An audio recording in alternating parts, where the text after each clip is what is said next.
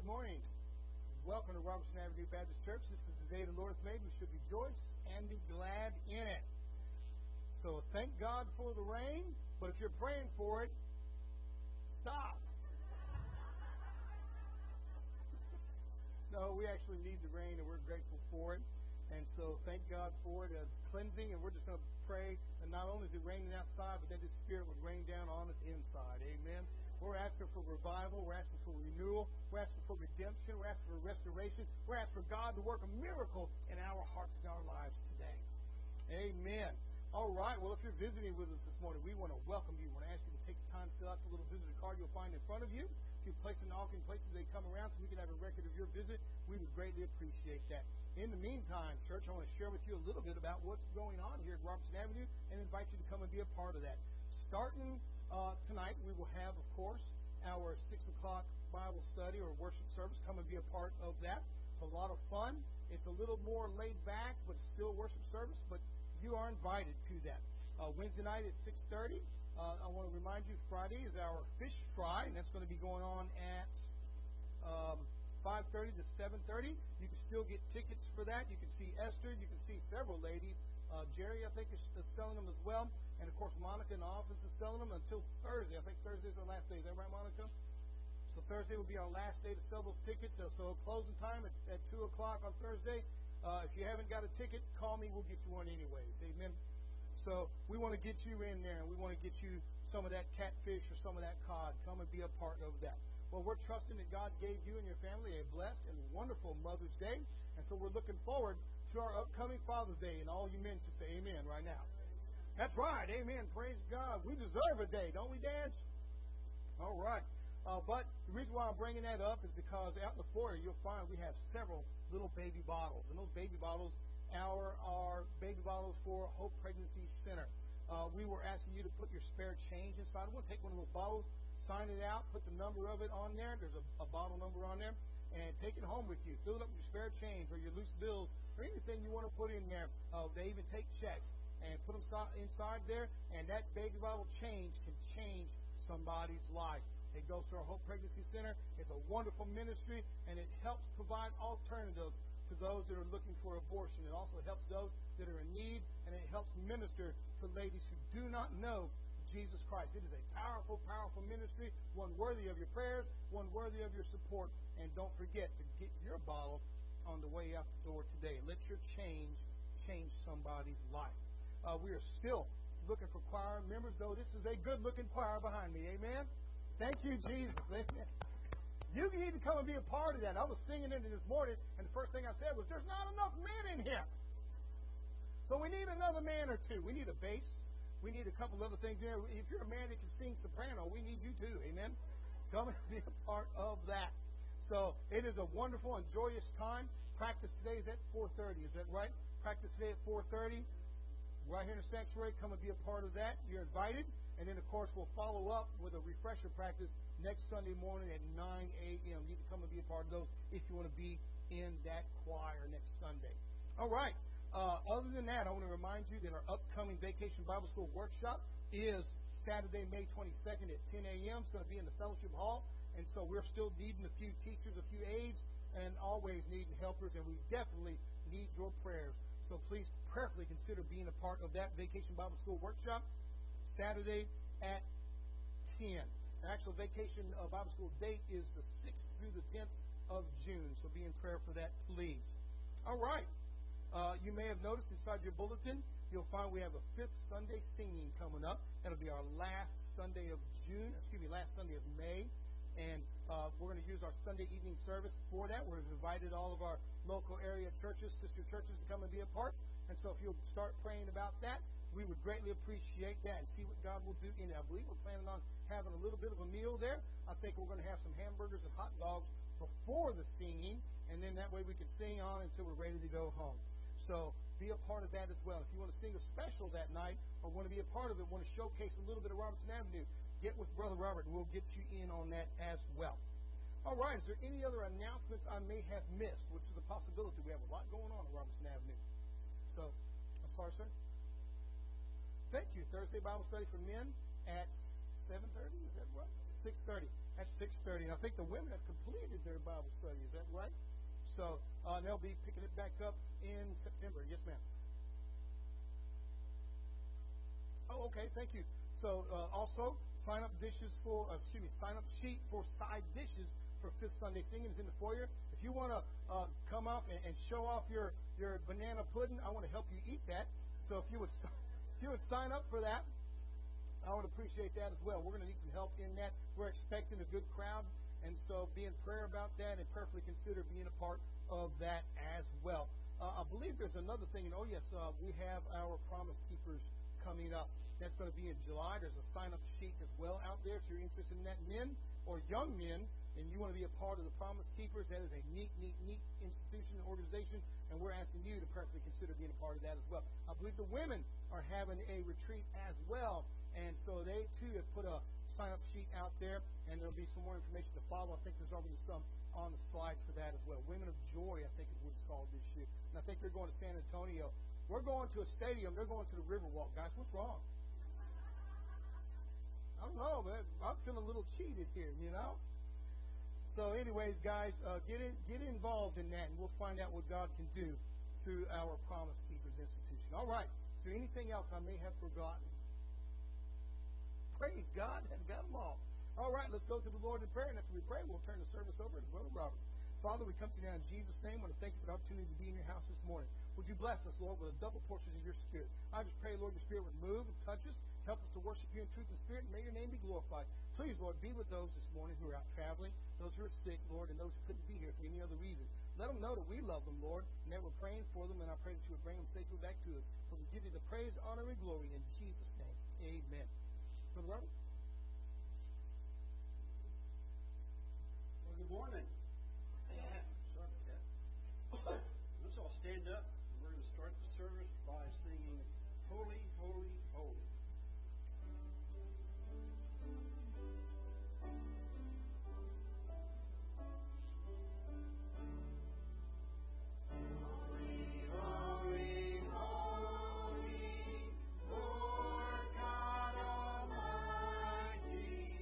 Early in the morning.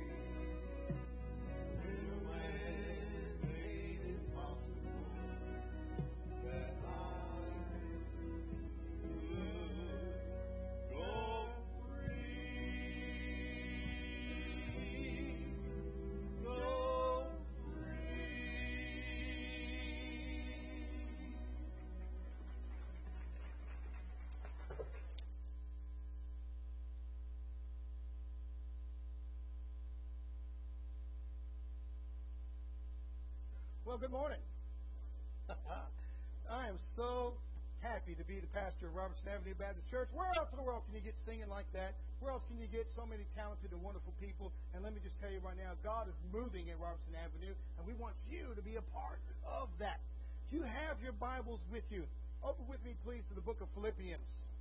The book of Philippians. We're going to be in the first chapter. Of course, we're going to jump around a little bit this morning. The book of Philippians. Now, when I went to Bible school, I had one of the wonderful, distinct privileges of translating the book of Philippians from Greek. That was my entire semester, and my advanced Greek class was translating it from Greek into English, and we got graded on it in the end. It was a lot of fun, and I spent a lot of time in Philippians. It was a little bit over a semester long, so about a semester and a half to complete that class, my advanced Greek class. And I had so much fun, and I learned so much from that. As a consequence, though, every time I read the book of Philippians, I think I bring out something Greek to you. Of course, some of you will hit me up with a joke on the way out the door and say, Pastor, that was Greek to me. Look with me in Philippians chapter 1. We're going to read a few verses here. Let's look at chapter 1, verses 12 through 18. The Bible says, But I want you to know, brethren, that the things which happened to me have actually turned out for the furtherance of the gospel, so that it has become evident to the whole palace guard and to all the rest that my chains are in Christ. And most of the brethren in the Lord have become confident by my chains. They are much more bold to speak the word without fear. Some indeed preach Christ even from envy and strife, and some also from goodwill. The former preach Christ from selfish ambition, not sincerely, supposing to add affliction to my chains. But the latter out of love, knowing that I am appointed for the defense of the gospel. What then? Only that in every way, whether in pretense or in truth, Christ is preached, and in this rejoice. Yes, and will rejoice. All right.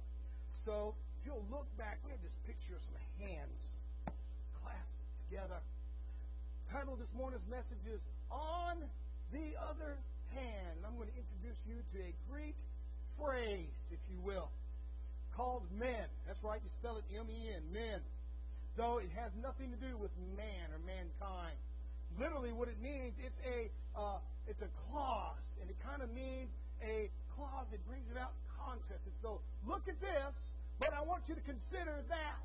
And the whole time, you should be mindful of what's on the other hand. So with that being said, let's go to the Lord in prayer, shall we? Father, we come to you now in Jesus' name. Ask you to speak to us as we look at your word. Teach us. Open our hearts to hear from you, Lord. And I pray that if there be anybody that needs to come to know you as personal Lord and Savior, or anybody, Father, that needs to get their heart right with you, would you let today be the day to give you the praise, honor, and glory in Jesus' holy name. Amen. Now, remember Paul, as he's writing to the church of Philippi, he says, some are preaching out of envy. Some are preaching out of strife. Some are preaching to try to prove me wrong. Some are trying to preach to make me look bad. And some are preaching out of love. Some are preaching because they really have a call from God. And so you have that Greek, if you will, particle. It's disjunctive particle. It's men. If you look up at the top of your screen, you'll see the original word there in Greek, men.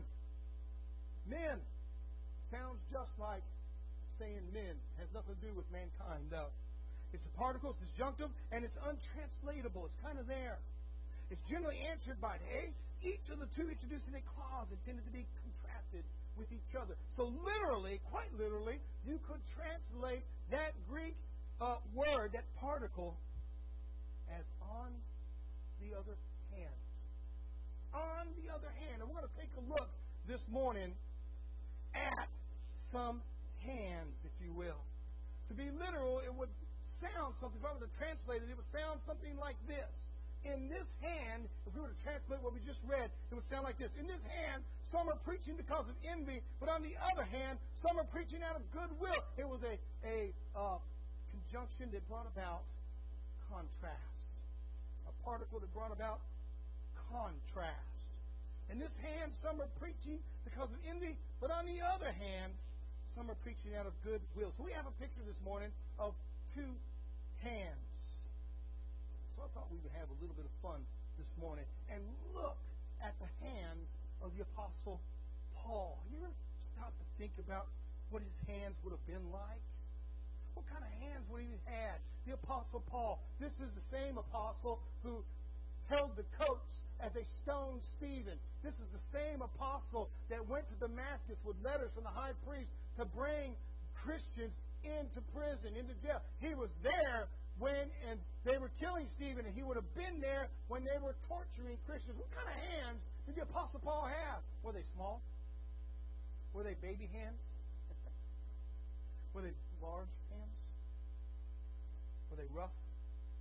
Well, for you to think a scholar, and he is a scholar, and let me tell you, the Apostle Paul has forgotten things we will never know. He learned things that we could not recapture. What kind of hands did he have? I wonder to myself, what kind of hands would he have? And as a man who would contrast things, he would say, on one hand, I have this, on the other hand, I have that. What kind of hands did he have? Well, let's take a look at some kind of hands the Apostle Paul might have had in his ministry. Look with me, please, in 1 Timothy 2, verse 8. In fact, I want to challenge you with it this morning. I want you to know that God is wanting all of us to become better Christians. He wants us to become a little bit more committed in our Christianity. Can I get an amen on that this morning? He wants us all to start being more worshipful. He wants us all to start being more devoted. He wants us all to be more committed to be a part of what He's doing. I know the news has got us all downhearted, but I want you to remember that Jesus Christ still sits on the throne, and He's the same yesterday, today, and forever. Amen? So there's nothing that this world can do that can defeat His church. The gates of hell cannot prevail against it. What kind of hands did the Apostle Paul have? You been watching the news? You been watching what's going on in our beloved Israel? Are you praying for the peace of Jerusalem? I know you are, because you're God's people. Amen? We're commanded to do so. We're praying for them. We love them. And we're asking God to bless them. And church, back to our original question. What kind of hands did Paul have? Well, of course, they were Jewish. What kind of hands did he have? 1 Timothy 2:8, the Apostle Paul writing to a young preacher named Timothy. He says, Timmy, you're young, you're impressionable, and there's going to be times in your life when people come up with false gospel, when people come up with false teachings, when people are going to bring things to you that are not of the Bible. Incidentally, I've been in the ministry for 28 years, and that happens almost every day. You can't go to Walmart without somebody trying to give you some kind of false gospel nowadays. Did you go to the Rabbit Fest yesterday? You know what? I was surprised at what people will wear out in public. Maybe I should be more surprised with what people wouldn't wear in public, because they were indecent. And let me tell you, I looked about me. Betsy and I were out there, and we did a lot of prayer. We did a little bit of evangelism work. And so if you're visiting with us or tuning in on our live stream, because of that, we want you to know that you are prayed for, and you're right where God wants you. Now, church, God is wanting us to start being a little more committed. God's wanting us to be a little more dedicated. God's wanting us to spend more time in His Word. When we do that, we find ourselves worshiping more often. And when we worship more often, we find ourselves serving more often. And when we serve more often, we find ourselves winning the lost to Christ. So the first kind of hands we need to have, as Paul wrote Timothy, is holy hands. Look with me in 1 Timothy 2, verse 8. The Bible says, I desire, therefore, that the men pray everywhere, lifting up holy hands, without wrath and doubting. Oh, I love here at Robertson Avenue, we got some hand raisers here. Praise God.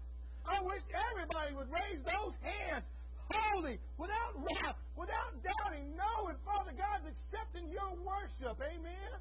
Knowing that He's here in this sanctuary with us, feeling His presence, knowing that He's going to be with us and that He will never leave us nor forsake us. Paul was talking to Timothy, and Timothy had all kinds of problems in his life. Timothy had all kinds of false teachers coming to him. He had all kinds of people saying, Timmy, you're too young. Timmy, you're too old. Timmy, you're too loud. God forbid they might say, Timmy, you're a little too fat. Timothy, one of my favorite people in the Bible. Paul says, I desire, therefore, that the men pray up everywhere, lifting up holy hands, without wrath and doubting. We have a beautiful picture there for you of a gentleman worshiping. Right above him is, of course, 1 Timothy 2:8. And I want you to understand what Paul is talking about here. Not only is he talking about being able to worship, not only is he talking about being able to bear yourself before the Lord, He's talking about coming with an attitude of complete surrender. Anywhere in the world, when you quit fighting, when the fight is over, this is universal for I surrender. And when you get in front of God Almighty, we should be saying, I surrender. I surrender all. Lord, I'm yours. That's what worship is. Apostle Paul writes to Timothy, and he says, you need to raise up holy hands. Now, if you were with us in Bible study last Wednesday, we talked about those holy hands and what it had to mean. It means clean hands. Clean hands. Holy doesn't just mean something that's spiritual. Holy means clean and clean living. It's kind of hard to worship when you're not living clean. In fact, the Bible tells us in James 4 and verse 8, it says, draw near to God and He will draw near to you. Cleanse your hands, ye sinners, and purify your hearts, ye double-minded. So we get this picture then of people with dirty hands. With dirty hands. Now, I spent some time in the educational field, and one of the things I used to really dread is when my kids would come forward and try to shake hands with the teacher, and there was always something sticky in their hands. You know, they'd be eating lollipops and candy and bubble gum, or they spill something over. Or, you know what little kids do most of all? And, you know, we love them, and there's nothing wrong with what they do. But usually, as the teacher, you see everything that's going on in the room. And just about every little kid, when no one's looking, sticks their finger right up the nose, don't they? And then they come by and want to pat you on the shoulder, and you're like, oh, no. No. You left that on me. Church, we're supposed to be lifting up clean hands to God. And when we involve ourselves into sin, and when we involve ourselves in things that are unholy, it's like we're treating God like that. The Bible says, cleanse your hands. So let's take a look at the Apostle Paul's hands for just a minute. We're contrasting them for just a second. From one hand to the other. What's the difference in those hands? Well, Paul says, raise up holy hands, clean hands. You know what other kind of hands the Apostle Paul might have had? Shackled hands. How many times did he spend in prison? Shackled hands. I mean, you could go on describing the Apostle Paul's hands. He even had waterlogged hands, didn't he? He spent a night and a day in the deep, in the water, floating on a log. Let's take a look at his shackled hands. Look with me in Acts 26. Look with me in verse 24. The Bible says, now, as he thus made his defense, Festus said with a loud voice, Paul, you are beside yourself. Much learning is driving you mad. But he said, I'm not mad, most noble Festus, but speak the words of truth and reason. For the king before whom I also speak freely knows these things, for I am convinced that none of these things escapes his attention, since this thing was not done in a corner. The Bible says in verse 27, King Agrippa, do you believe the prophets? I know that you do believe. Then Agrippa said to Paul, you're almost persuade me to become a Christian. And Paul said, I would to God that not only you, but also all who hear me today might become both almost and altogether such as I am, except for these chains. The chains that were on his arms as he stood there preaching to Agrippa and to Festus. Apostle Paul had shackled hands as well. And we can see a picture there of the Apostle Paul. Perhaps that's how he looked that day. I love this one because they show him writing. But we know that's probably not true. We know that most of the time he dictated his letters. Why did he dictate them? Because he was going blind. Why was he going blind? Because he probably didn't get all his sight back on the Damascus Road. We often think he gets 20/20 vision. No, he gets the ability to see back. And so we read throughout the Bible that he has problems with his eyes after that Damascus Road experience. And so he dictates his letters, and someone else writes them, and in the end he signs them. He signs them as they're read back to him, saying, this is what I wanted to say. And so we have Paul here in the prison. Probably not quite a realistic look at the prison. I want you to pay attention to that for a second. And I want to describe to you what an early Roman prison would have looked like. It more than likely would have been a dried up well in this time frame. It would have been a cistern, if you will, down in the ground where there would have been torches and brackets stuck in the wall. It would have been dark. It would have been smelly. It would have been musty. There would have been a little bit of muddy water in the floor everywhere you went. And, of course, there would be, guess what? Rats. Rats everywhere. It would not have looked clean like that. I mean, that's a royal prisoner kind of cell right there.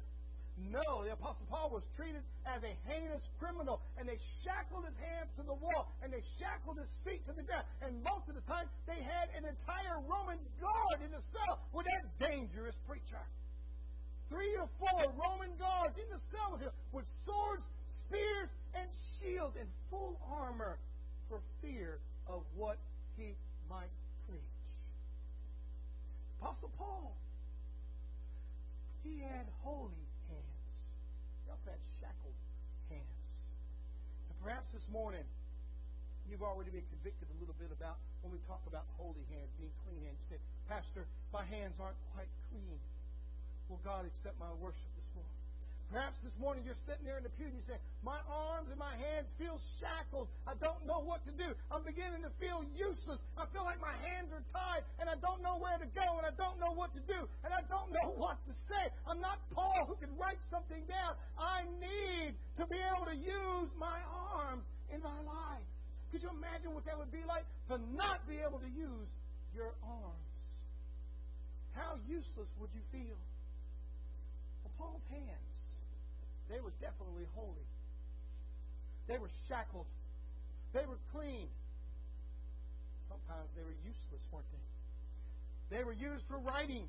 They were used for healing. You could go throughout the Bible and find out where he laid his hand on the sick. Sometimes he even laid his hand on the dead and they would rise up. They were praying hands. They were loving hands. They were holding hands. They were working hands. As the Bible tells us, he was a tent maker. They were also guilty. Guilty hands, sinful hands. And without a doubt, they were human hands. What kind of hands did the Apostle Paul have? On the other hand, there's always on the other hand when it comes to thinking like that. So I want to give you one last trait of the Apostle Paul's hands, really where we're getting to this morning. One last trait. Now, I don't want you to forget that he had holy hands. And I don't want you to forget that he had shackled hands. And I don't want you to forget that he was extremely human hands. But he had other kinds of hands too. What kind of hands did he have? What it would have felt like had the Apostle Paul come in, lay his hands on you, pray for you, and for you to be healed. What kind of hands were those that could lift up the sick and they would be healed? What kind of hands were those that would lay on dead people and they would stand up alive? What kind of hands were those that worked for their own food? What kind of hands were those that would bleed, that would love, that would caress, that would comfort? What kind of hands were those?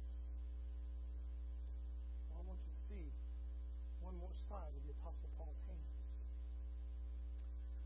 Look with me in Acts chapter 28. I told you we're going to jump around a little bit this morning.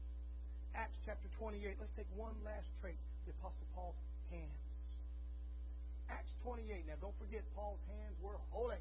Don't forget, Paul's hands were shackled. Don't forget, his hands could swim at times. Don't forget, his hands were at one time sinful. Don't forget, his hands one time raised up in glee at the stoning of Stephen. Don't forget, they held the coats of those that were murdering Stephen. Don't forget, those hands drug Christians out of houses and into the court of the high priest. Don't forget, those hands are the same ones that wrote Timothy, I want all men everywhere to raise up holy hands. Timothy, I want you to realize holy hands are clean hands. You might be sitting there this morning saying, can God clean me? God can clean Paul. He can most certainly clean you. You might be sitting there saying, I feel like I'm shackled. If God can free the Apostle Paul, imagine what he can do with you. Look with me, please, in Acts chapter 28. Start with me in verse 1. Now, when they had escaped, now let me give you a little background. The Apostle Paul is actually on a ship. He's on his way to Rome because he'd appealed to Rome. Even when we looked at that last story about him saying, I wish everybody would be a Christian just like me, except for these chains on my hands. Well, they decide not to let him go, and he appeals unto Caesar. And, of course, they're sending him on the road. And he's going from boat to boat because they don't know where to put him. And they don't know how to take care of him. And when he finally gets on a boat on the way to Rome, it has a shipwreck in the middle of the night. They have a large storm that comes. And he begins to comfort the people. He says, stay with the ship. Of course, the ship breaks up and they swim to land. When they get there, they meet some barbarous people. Let's find out what happens here. Verse 1. Now, when they had escaped, they then found out that the island was called Malta.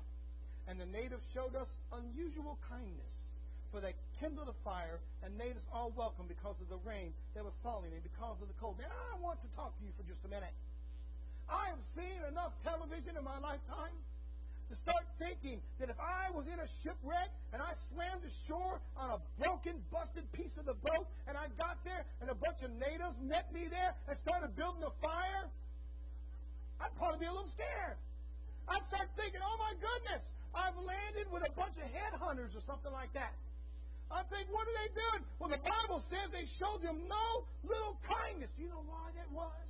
That's because it was cold. That's because they were freezing and they got there. They were hopeless. They were helpless. And they were at their mercy. And these barbarians, the Bible says, these natives built them a fire. The Bible says they built them a fire. Can I ask you a question? When's the last time you've had some fire-building hands? When's the last time you put some fire under some Christians that were all wet from this world?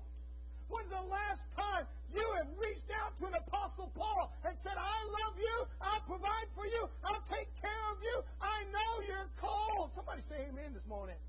It's time for us to start building some fires. Now these natives showed us unusual kindness, for they kindled a fire and made us all welcome. We're in verse 2 here. Because of the rain that was falling and because of the cold.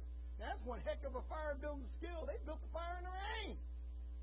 I can't keep the barbecue grill going out back. That's why Betsy does all the grilling at the house now. These guys built the fire in the rain, and they were able to stand around and warm themselves over it. Look at verse 3. But when Paul had gathered a bundle of sticks, why? Because Paul had working hands. He wasn't afraid to get out and get involved. He wasn't afraid to be a part of what was going on. He didn't sit there in the pew saying, what if nobody likes me? What if everybody thinks I'm short? What if everybody thinks I've got ugly hands? No. Paul got out and he picked up some sticks and something bad happened. How many of you know that sometimes bad things happen in this life? Sometimes bad things happen. Well, you know what happened. This is as bad as it can possibly be. Out of that bundle of sticks comes a doggone snake. Bites him right on his hand. Look with me in verse 3. When Paul had gathered a bundle of sticks and laid them on the fire, a viper came out, and because of the heat, and fastened on his hand. Verse 4, so when the natives saw the creature hanging from his hand, they said to one another, no doubt this man is a murderer, whom though he has escaped the sea, yet justice does not allow to live. A word of explanation, justice was one of their gods. They worshipped justice, and they thought, well, perhaps this man was a murderer. He was under arrest, obviously, and of course he was going to escape in the sea or escape on this island, but the God justice has went ahead and taken care of justice as it sees fit. Well, the Bible tells us in verse 5, but Paul shook off the creature into the fire, suffered no harm. However, they were expecting that he would swell up or suddenly fall down dead. But after they had looked up for a long time and saw no harm come to him, they changed their minds and said, well, Paul must be a god. Look at verse 7. In that region there was an estate of the leading citizen of the island whose name was Publius, who received us and entertained us courteously for 3 days. And it happened that the father of Publius lay sick of a fever and dysentery. Paul went into him, prayed, and he laid his hands on him. Remember, he has healing hands. And healed him. In verse 9, so when this was done, the rest of those on the island who had diseases also came and were healed. And they also honored us in many ways. And when we departed, they provided such things as were necessary. I have a wonderful picture I want to show you of the Apostle Paul with a viper on his arm. I really wanted to find one of him shaking it into the fire. That's really what I want to talk about this morning. Not only did Paul have holy hands, not only did Paul have shackled hands, but church, he had some snake-bitten hands too. Amen? There are some of us that when we get a snake bite in our lives, we start acting like it's the end of the world. We get a snake bite on our head, we act like everything's against us. We act like we're going to fall down and die. But we need to learn some things from the Apostle Paul. We're learning from his hands this morning. When we get a snake bite, we need to do what the Apostle Paul did. So the first thing I guess we need to talk about is, what is a snake bite? Well, we already know who the snake is. Can I get an amen on that? The snake is the devil. He's a rat, and he's still biting people today. He's still going around biting people today. He's active in the church. He's active in families. He's really active in marriages. I think right now he loves breaking up marriages, and there's nothing better than a snake bite to do so. What is a snake bite, you might say? A snake bite to me is what somebody said about somebody. Because look at the picture there in the Bible. The picture says that they gather around and they start whispering in each other's ear, saying, that guy must be a murderer. How many of you know that's exactly how the devil works? He loves to talk through gossip. He loves to talk about what's happening in somebody else's life. Say, well, I guess they got what they deserve. Isn't that how he works? You know what I call that? A snake bite. And you might have had some snake bites in your life. And you might say, what do I do with it, Pastor Joshua? Well, I want to show you what Paul did. The first thing the Apostle Paul did when that snake came out and bit him on his hand, first thing we need to do is realize what Paul was doing to get bit. The devil isn't going to bite anybody that isn't working. Can I get amen? If you're getting bit, you should praise God. That means you're doing something in the kingdom of God. Some of you need to have some snake bites in your life. You haven't had a snake bite in years. You're so scared of a snake bite, you're afraid to pick up just a bundle of sticks. Don't be afraid. It's just a snake after all. All you have to do is what Paul did, is shake him in the fire. This snake came out and bit Paul on the hand. Now, understand, it's just a snake bite. You might say, oh my goodness, Joshua, it's a poisonous snake. I've read about those snakes. Snakes kill. Yes, they do. Let me tell you, there's nothing more powerful than gossip. Amen? There's nothing more powerful than a rumor. There's nothing more powerful than a lie about somebody. And it's just as poisonous, it's just as venomous, and it's just as deadly as a snake bite. Apostle Paul was bitten by the snake on the hand, and he refused to accept the situation. I love Paul for that. He had holy hands. He had hands that were shackled. He had hands that swam in the ocean. He had hands that had written books of the New Testament. He had hands that had cuddled. He had hands that had held and comforted. He had hands that were not only holy, but a long time ago they were unholy hands.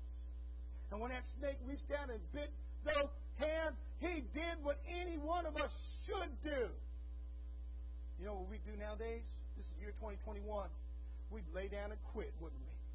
We'd fall down and say, I read about that kind of snake, and this snake bite is completely deadly, and I'm going to die.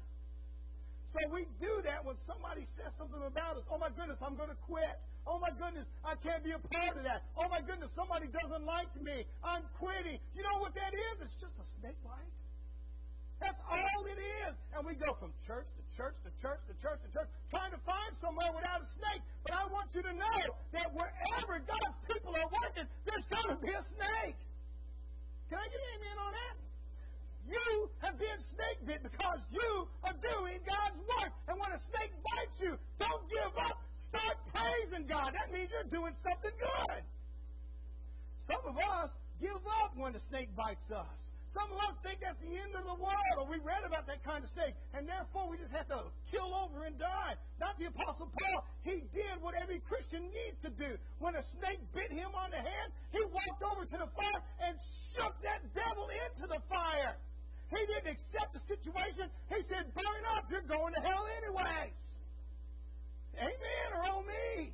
And you've been sitting in the pew all those years saying, I got snake bit, I'll never pick up a bundle of sticks again. I need your help. The fires are burning low.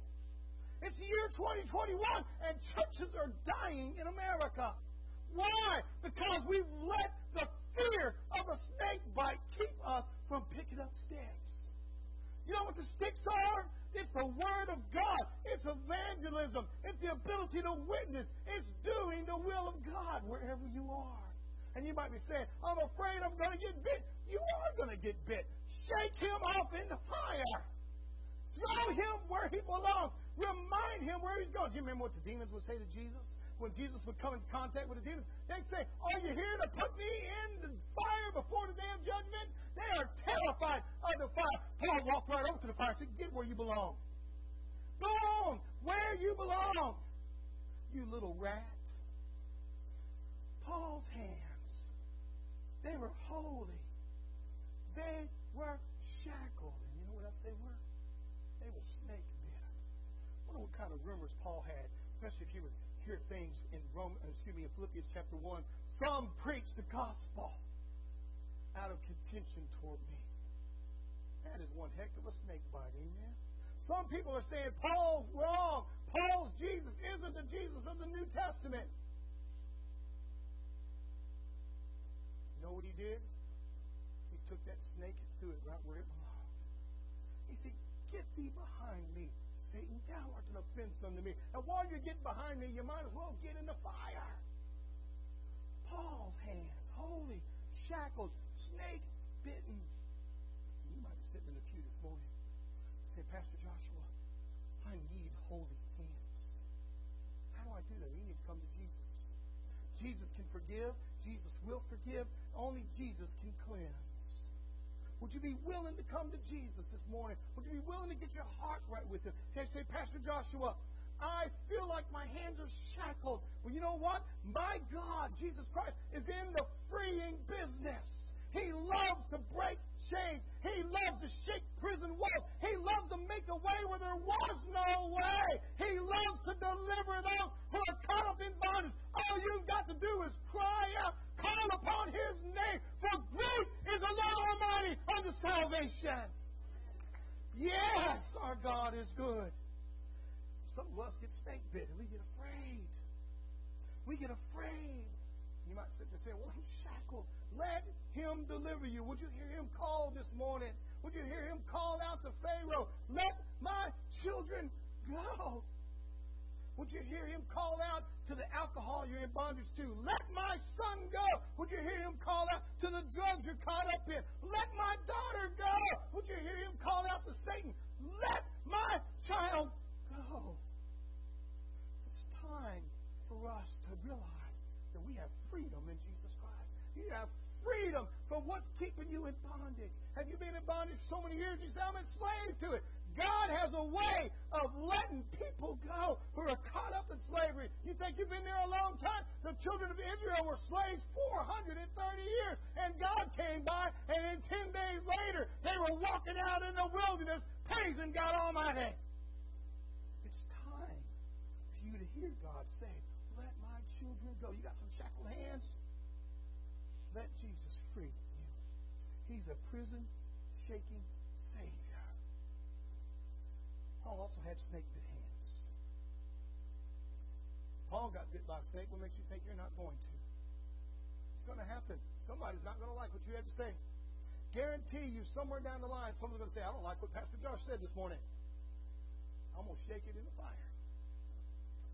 Whatever. I love that word nowadays. I learned it from today's children. Whatever. It is great. Whatever. Just throw it in the fire. And that's what Paul did when that snake bit him. Oh, it hurt a little bit. Guarantee you he went. Guarantee he said, "Ouch." Guarantee everybody's staring at him when it bit him. That's what we're afraid of most of all. They'll know something about me. Yeah, they'll know that you hurt when you get hit. That makes you just like Paul. Human. Human hands. Turn with me back, please, to Philippians chapter 1. Listen to the words of the Apostle Paul. He writes to a church that did such a beautiful deed for him. What did they do? As you know, Paul's in prison when this letter is written. He is deep and in prison. He is so far down in the prison, he's not getting visitors at this time. They have him shackled to the wall. There's nobody in there, but perhaps one or two every now and then that could come in, and they deliver food to him, clothes to him, or sit down and take a letter for him. The church at Philippi took an offering together for the Apostle Paul. And with that offering, the prison that was there said, "We will buy Paul food." It wasn't like an American prison. You went in prison there. If nobody fed you, you just didn't get fed. If nobody sent money to you to be fed, you went hungry. The church of Philippi sent money for him, and he said, thank you. He said, thank you for loving me this much. Thank you for believing in me. People are turning away. They think because I'm in prison, I must have done something wrong. All I did was preach the gospel of God. This is a snake bite. What is a snake bite? Listen to what he says here. I want you to know, brothers, that the things which happened to me have actually turned out for the furtherance of the gospel, so that it has become evident to the whole palace guard. Could you imagine what it would have been like to be able to witness to every one of those guards who came in? I imagine they got to the point where they were dreading. Said, I got to watch that guy again for 3 hours. He never shuts up. He must be a Baptist preacher. All he does is talk about Jesus. All he does is tell me I need to get saved. All he does is tell me that his God is a miracle-working God. Yet he's the one in chains. Yet he's the one that's begging for food. He's the one that can't see, has hands that are shackled, and they're so snake-bitten. Yet, the Bible tells us, the whole palace guard. Listen to what else it says there. And to all the rest. Who's all the rest? Oh, you remember Agrippa and Festus and Felix, don't you? That's what he's talking about there. That my chains are in Christ. Look at verse 14. And most of the brothers in the Lord, having become confident by my chains, are much more bold to speak the word without fear. Some, though, however, preach Christ even from envy and strife. That means they hated me, they hate what I had to say. They hated that I said, for God so loved the world that He gave His only begotten Son, that whosoever believeth in Him will not perish but have everlasting life. They hated that I said anybody can be saved. They hated that I said all you have to do is call upon the name of the Lord. They hated that I said that Christianity is the only way. They hated that I said Jesus is the way, the truth, and the life. And they began preaching Christ even from envy and strife. But some also from goodwill. While we started our sermon. On the other hand, so you might have a hand this morning. You feel like it's shackled. Every time you look at it, you see the scars and the snake bites. You might look at it and say it's dirty. You might look at it and say it's been swimming, or it's been holding things, or it's in a prison right now. I want you to do what the Paul did. On the other hand. Some preach from goodwill. Some preach from goodwill. Look at verse 17. The latter out of love, knowing that I am appointed for the defense of the gospel. What then? Only that in every way, whether in pretense or in truth, Christ is preached. And in this I rejoice. Yes, and will rejoice. Where are you this morning? Have you been sitting there saying my hands are shackled? Have you been sitting there saying I'll never again pick up sticks because there's snakes in there? Yes, there are snakes. Isn't it great that God built a fire? He's given us everything we need. You know what else is great? He knows we're cold, and we're alone, and we're hungry. He knows that we need a Savior. And our God is mighty to save. I want to ask you, are you willing to come down the aisle this morning and put Jesus in your heart? Are you willing to get your heart right with Him? Or perhaps you're one of those that says, Pastor Joshua, my hands are not clean. Would you be willing to come down the aisle and say, I'm a Christian, but I haven't been living right? You don't have to talk to me, talk to God. Come on down to the altar this morning. That's what this altar's for. Now perhaps you say, Pastor Joshua, my hands are clean, but I feel so shackled. I feel so held back by my family, by my friends, by my fear. Would you be willing to come today and say, Jesus, break these chains? Perhaps, like Paul, you're walking around with a snake hanging on your finger. You just don't know what to do with it. God's got a fire here for you. Would you come this morning and shake that snake into the fire? You know what's funny? Paul didn't get a revelation from God. He didn't get a direct commandment that says, Paul, go therefore and shake the snake into the fire. Some of you have been waiting for that. God said, use your common sense. I gave you a bonfire. throw that little rat in there. Would you be willing to come this morning and shake that snake off? Get rid of him and get back to work. We've got things to do. The fire is dying. Would you be willing to come this morning? Let's pray together. Father, I come to you now in Jesus' name, and I want to thank you, Lord God, for your word. Your word is quick and it's powerful. It's sharper than any two-edged sword. And I pray right now, Father God, it would cut down into our hearts, into our lives, that if there be anyone that needs to come to know you as personal Lord and Savior, or anyone, Father, that needs to get their heart right with you, that needs to be unshackled, Lord, that need to have their hands clean, or needs, Father God, to shake the snake off, would you let them come? And we give you the praise, the honor, and glory. In Jesus' name. Amen. Would you come as we sing? Near to the heart of God. Would you come? Thank you for the message. I guess, can we talk about can we talk in the office maybe tomorrow? Sure. I might need a ride because it might rain. I don't know if I'll be able to leave my office, but you can call and we'll see what we do. Can I pray for you real quick? Can you pray for my friend too? I wanted to say, but like you said, let them go free from that. You bet. Well, let's do it. Father God, I come to you now in Jesus' name, and I pray, Lord, for Tyler's friends. I ask you to bless them, Lord. Touch them with your spirit. Lord, he is praying for deliverance for his friends. He's asking, Lord, you would speak to them. He's praying, Lord, you would set them free from what they're in bondage to. And he's asking, Lord, you would show yourself to them. Reveal yourself to them in a mighty, mighty way. Thank you and praise you in Jesus' name. I think your mic's still on. Would you come this morning? Would you come?